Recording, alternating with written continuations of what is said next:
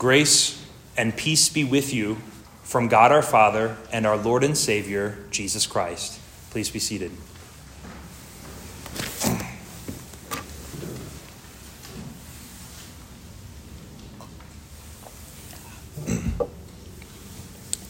Merry Christmas. Merry Christmas. You walked in here and it wasn't Christmas Eve, and the sun went down and now it's Christmas Eve. So Merry Christmas.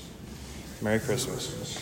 We've gathered here tonight to tell one another God's great story, his great plan, to at last be with us forever, with you and with me. God created you and everything that exists to be with you. That's why he created you and all things, to be with you. But we rebelled against him. We grieved his heart, as the ancient prayer goes, which we prayed today, and we knew him not. But God would not settle for that. God would not settle to leave us separated from him and broken from him, because he wants to be with you. He wants to walk with you and talk with you and live with you and love you.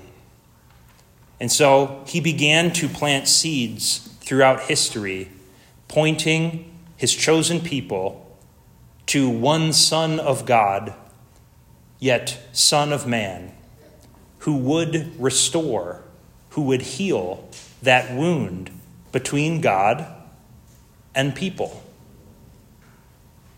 and to heal the wound between brother and sister, brother and brother, person and person, good team and bad team.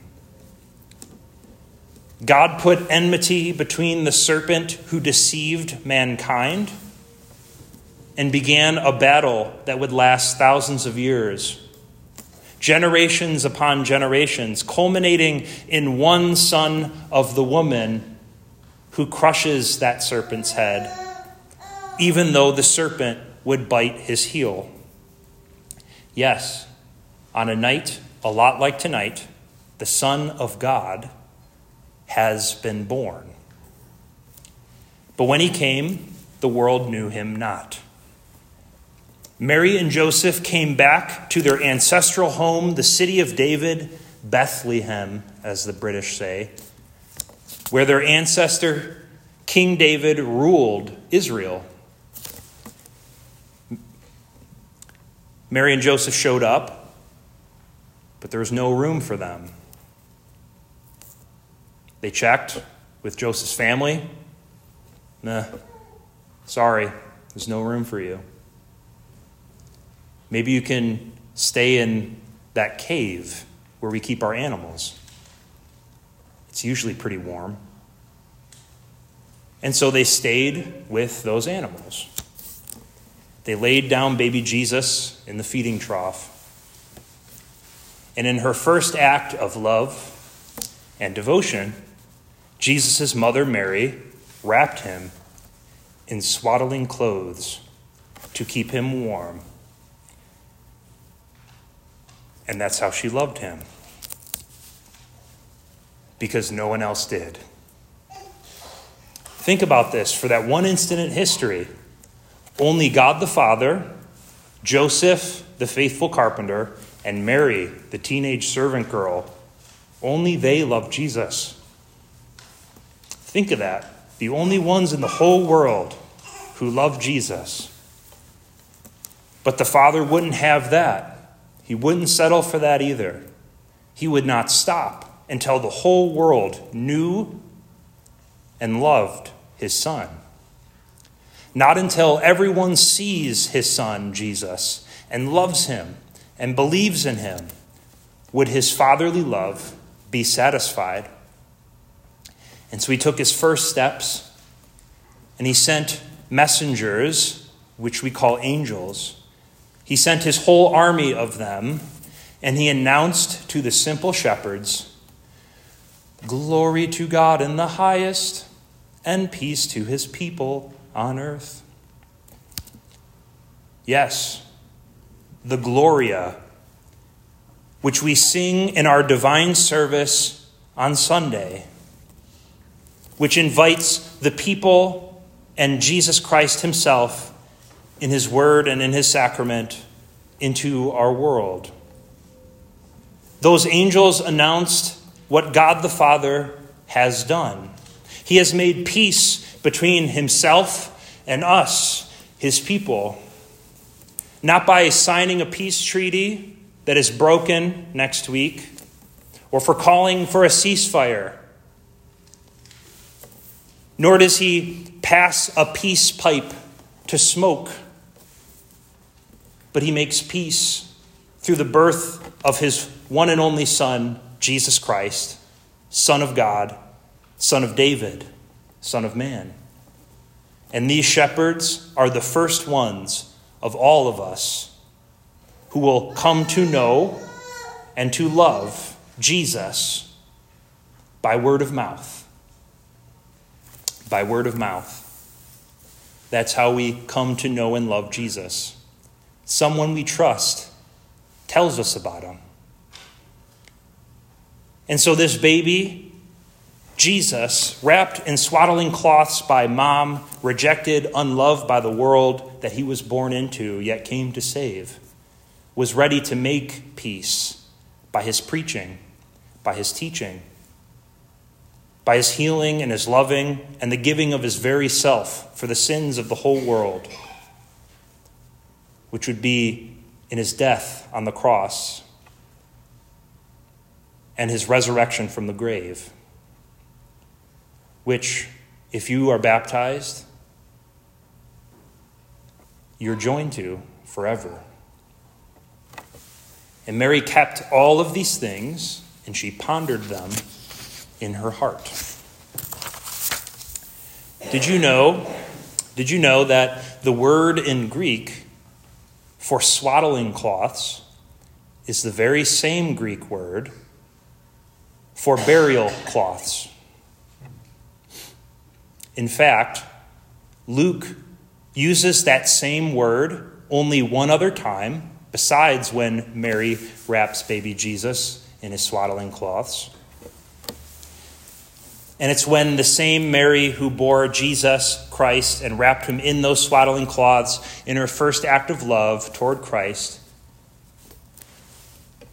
would wrap the dead body of her beloved son Jesus after they begged Caesar, please, let us take his body off the cross. It's going to be Sabbath, and we don't want to let it rot. And so along with Mary Magdalene, Jesus' mom would show her love and show her faith in her Savior by her actions, by wrapping up Jesus' body and laying him in the tomb instead of a manger.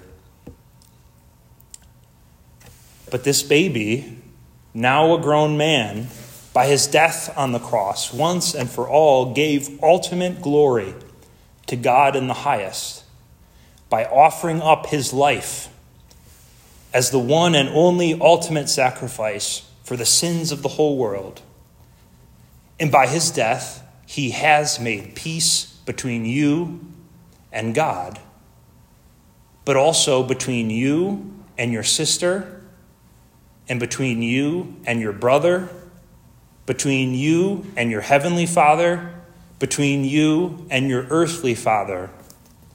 He has made peace between you and your son or daughter, or with you and your old friend that you haven't talked to in ages because someone said something stupid. By faith in Christ Jesus, you can be reconciled. You can have peace. And it begins with faith in him. By faith, Jesus has removed enmity. By faith, he has wiped away anger and resentment and hatred, because all of those things died with him, not to rise again. I know that some of you here tonight could never imagine the death of your son. I could not. But some of you know it well. The peace of Christ be with you. The peace of Christ be to you all. For I know that we all grieve the death of someone that we love. In fact, many.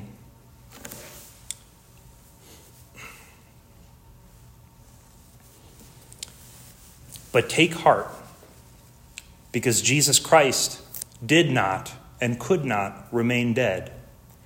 He is alive. Jesus is risen. He is risen indeed. Hallelujah. And because Jesus lives, you will live too.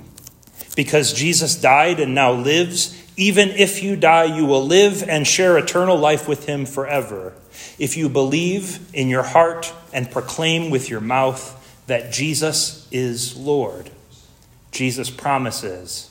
That's his word.